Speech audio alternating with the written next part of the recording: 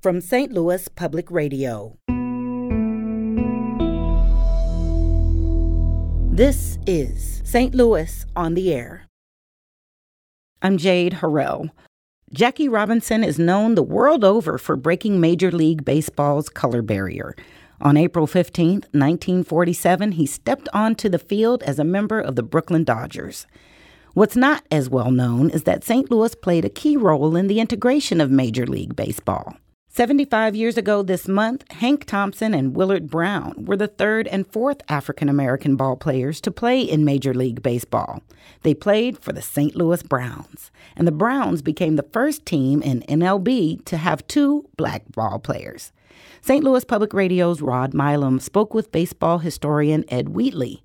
Wheatley is also president of the St. Louis Browns Historical Society. Rod asked Ed about the significance of this moment in history. Well, yeah, not only were they the third and fourth African Americans to play baseball, Jackie Robinson came in April 15, 1947.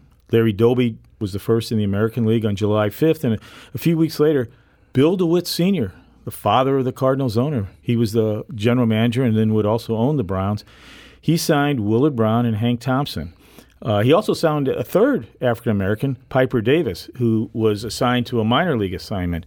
But Hank and Willard coming on the field 75 years ago, they were the first team to have two African-American players, something that when the Dodgers and the Indians fielded their two players, it was just a single. And as Bill DeWitt Jr. told me, he was a bat boy.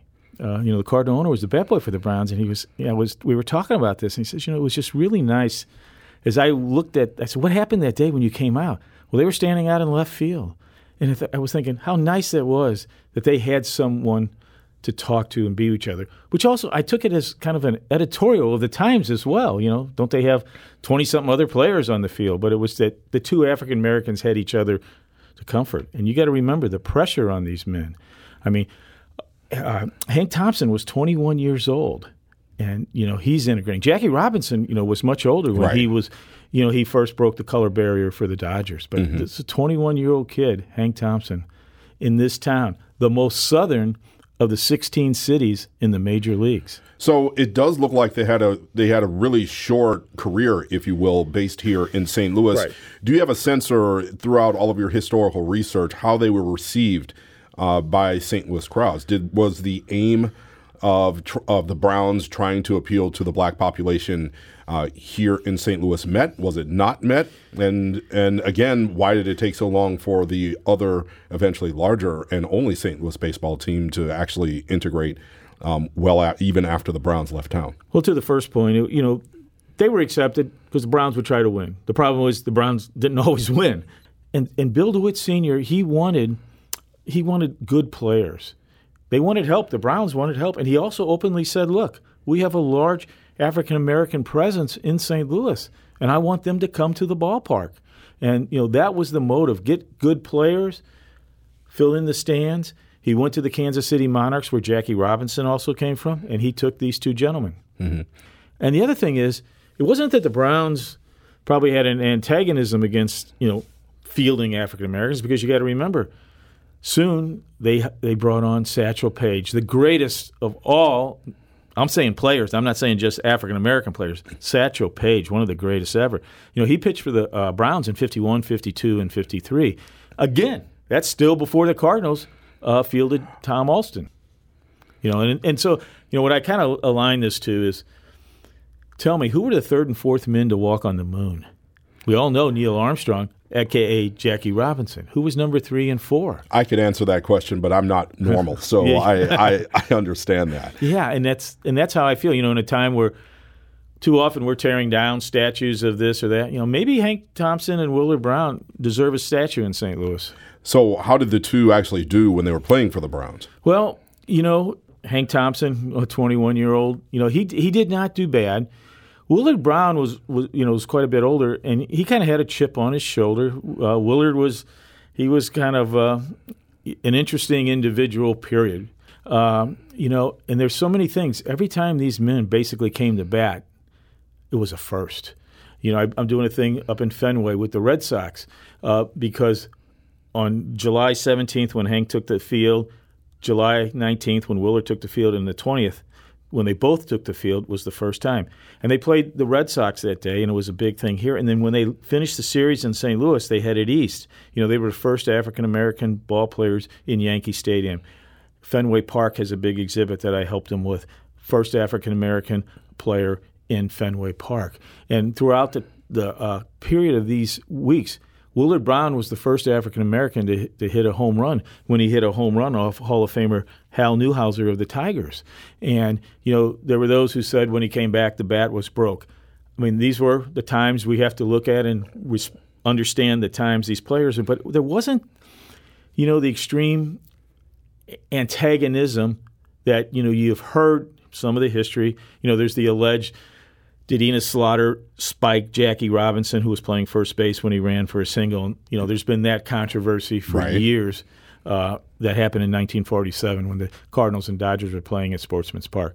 But in the end, the two men, they were so-so. But there was a deal that when the Browns made this acquisition of the two gentlemen from the Kansas City Monarchs, that if they would be on the team at the end of the season, the Browns would have to pay a huge amount of money to the Monarchs.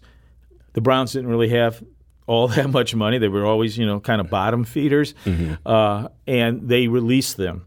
And they released them before the end of the season. Yes, so they did not have to pay this large amount of money. Now, Hank Thompson went from the Browns. He spent a few short period of time in the minors back with the Monarchs, and then he was acquired by the New York Giants. And he became the one and only individual, the youngest, to integrate two teams. He integrated the St. Louis Browns and the New York Giants, and he helped the Giants in the 1951 and 1954 World Series. Baseball historian and author Ed Wheatley is here with us on St. Louis on the Air. Well, a thing that you have talked about and you've participated in before is your participation with the Gateway Grizzlies. That is a different league totally from minor Major League Baseball. Yes. But the Gateway Grizzlies, that's a team that plays over in Sauget, Illinois. And you, as a baseball historian, you actually have something that's coming up to. Yeah, well, why don't you go ahead and tell us about what you have coming up with them? I do a lot of work with the Gateway Grizzlies. As president of the St. Louis Browns Historical Society, we've partnered with them after we were over there making one of my PBS films on the Browns. And what is all this stuff? We told them this is about the St. Louis Browns and the history. I had all this archives there because we were filming like we were going back in time. And so what we started doing is picking a Browns player, dressing them up in the uniform of that Browns player, be it 1922 George Sisler, 1949 Roy Sievers, and several others in a bobblehead. And this year has been a dream come true. For the last 3 years, I've been working with Satchel Paige's daughter and his foundation and all the legal people. I mean, he's one of the greatest men, as I spoke earlier, to play. So why don't you talk a little bit about who Satchel Paige is? I don't want to make an assumption that people know. I'll do that. But what we're going to do on July 28th, we're going to honor Satchel Paige. We have the people from the Negro Baseball League Museum were like, oh, my God, how'd you do that? Satchel Paige bobblehead. And we're going to honor him. Hopefully his daughter and son are going to be there and throw out the first pitch. But Satchel Paige, was this remarkable man. He was a pitcher, one of the greatest pitchers, as I spoke earlier, to play the game. And he pitched throughout the 30s and the 40s, 50s.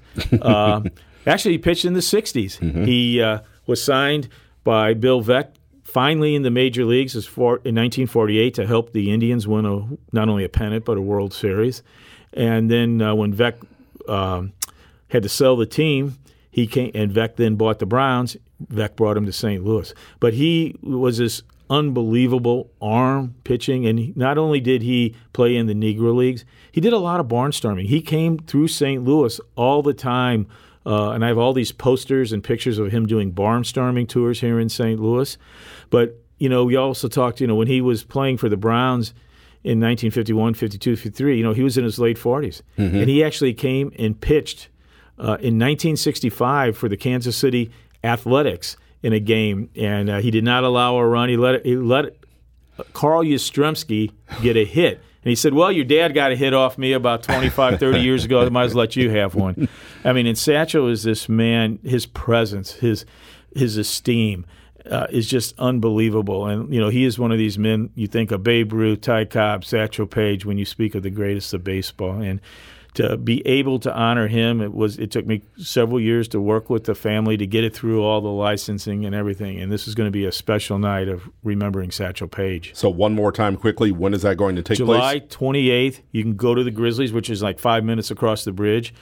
Call Gateway Grizzlies, get the tickets, call them, or you can go online and purchase them and get this unbelievable bobblehead into the collection of the St. Louis Browns bobbleheads that the Grizzlies have done over the years. And as a baseball enthusiast, you'll even get to see a game when you go out there, too. And the games, they're quick, they're fast. Minor league games are different than major league. Everybody should expect to go out there one time. You're going to really enjoy it. Ed Wheatley is a sports historian and author. He's also president of the St. Louis Browns Historical Society. He spoke with St. Louis Public Radio's Rod Milam. St. Louis on the Air is a production of St. Louis Public Radio. Understanding starts here. Our podcast proudly supports St. Louis artists by using music from Life Creative Group.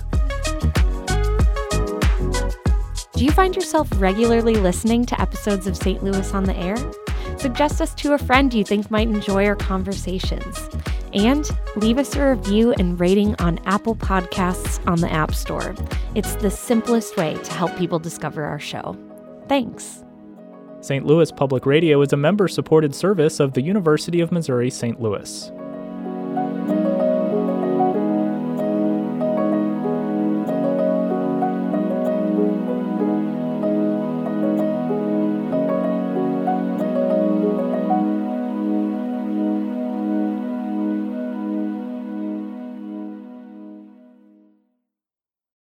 Support comes from the Missouri Forest Products Association, providing more than 41,000 jobs in the production of wood pallets, railroad ties, white oak barrels, hardwood floors, and more.